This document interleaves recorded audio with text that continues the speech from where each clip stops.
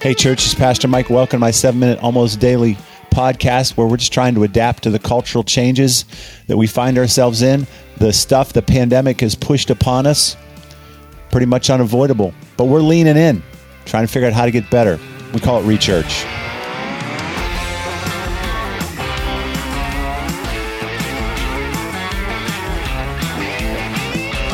Hey church, if you didn't listen to the last episode, I would suggest it. I made some comments about the upcoming in-person gatherings that we're going to try to pull off in November, possibly December. Love for you to hear a little more about that. I didn't want to be too repetitive here.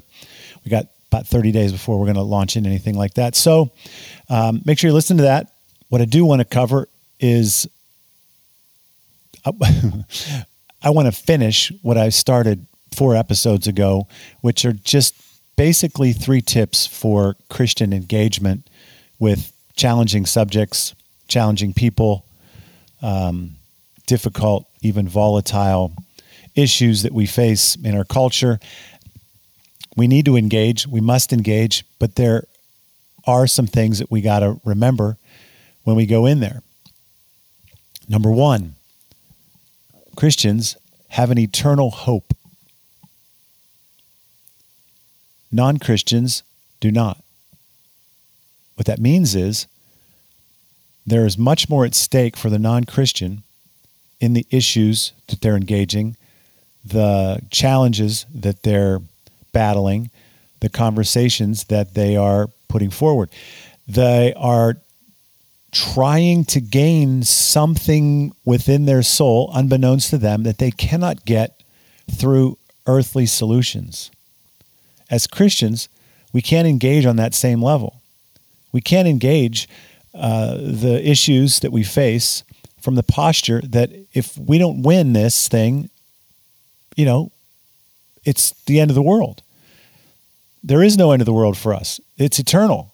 God's got greater purposes. He's got deeper meaning. You've got an identity that goes beyond winning and losing in this world. So we engage without any fear. We engage without any anger. We engage from a place of complete peace about who we are, what God's up to, and so forth and so on. We have to engage with that perspective. Number 2, we have to be educated on the issues that we're battling through, that we're conversing about, that we're dialoguing, that we're arguing, that we're debating. The Christian that is uninformed or misinformed is not helping themselves, and they're not helping the greater cause of Christ. They're buying into political agendas. They're buying into cultural agendas. We are simply getting our content. We are informing ourselves through very passive means of largely TV and radio, talk radio. Those are not robust information, spaces. You can find answers. You can find good journalism, and you should listen to all sides of the argument and be informed. Number 3, what I said yesterday or in the last episode was work hard to promote a greater good. And I wanted to work that out just a little bit. I think the biggest thing that we need to remember is our struggle, as Paul put it to the Ephesians, is not against flesh and blood. Something greater is going on, and we should be pushing toward and aiming toward that good. The person you're arguing with, the opposing team, those on the other side of the aisle, whatever it is, on the other side of the divide, need to see, feel, get a sense from you that there's more than just this battle. And that our struggle is not against them. It's against the darkness and the principalities of this world that are trying to keep people from faith in a good God, from real hope in an eternal security. Paul put it this way to his young upstart, Timothy. He says, pursue righteousness, faith, love, peace, along with those who call on the Lord out of a pure heart. Don't have anything to do with foolish and stupid arguments, because you know they produce quarrels. The Lord's servant must not be quarrelsome, but be kind to everyone, able to teach, not resentful. Opponents, catch this, must be gently instructed. And this is the crux of the whole verse. This is the crux of the whole passage, the text.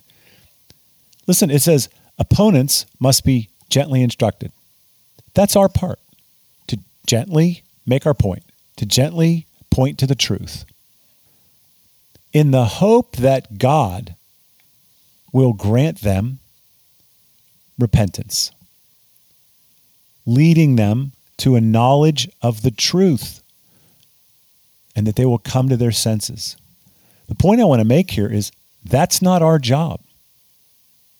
Our job is to be kind, faithful, loving, peaceful, staying out of foolish and stupid arguments, trusting that God, through us being kind, loving, sacrificial, courageous, letting others get the credit, not being concerned about the win, believing that God is up to something greater. When we do that, rather than get involved in this flesh and blood battle like it's the end of the world if we don't have the final word, win, come out victorious, but instead trust that God will grant them repentance, that he will lead them to a knowledge of the truth, and they will come to their senses because of him.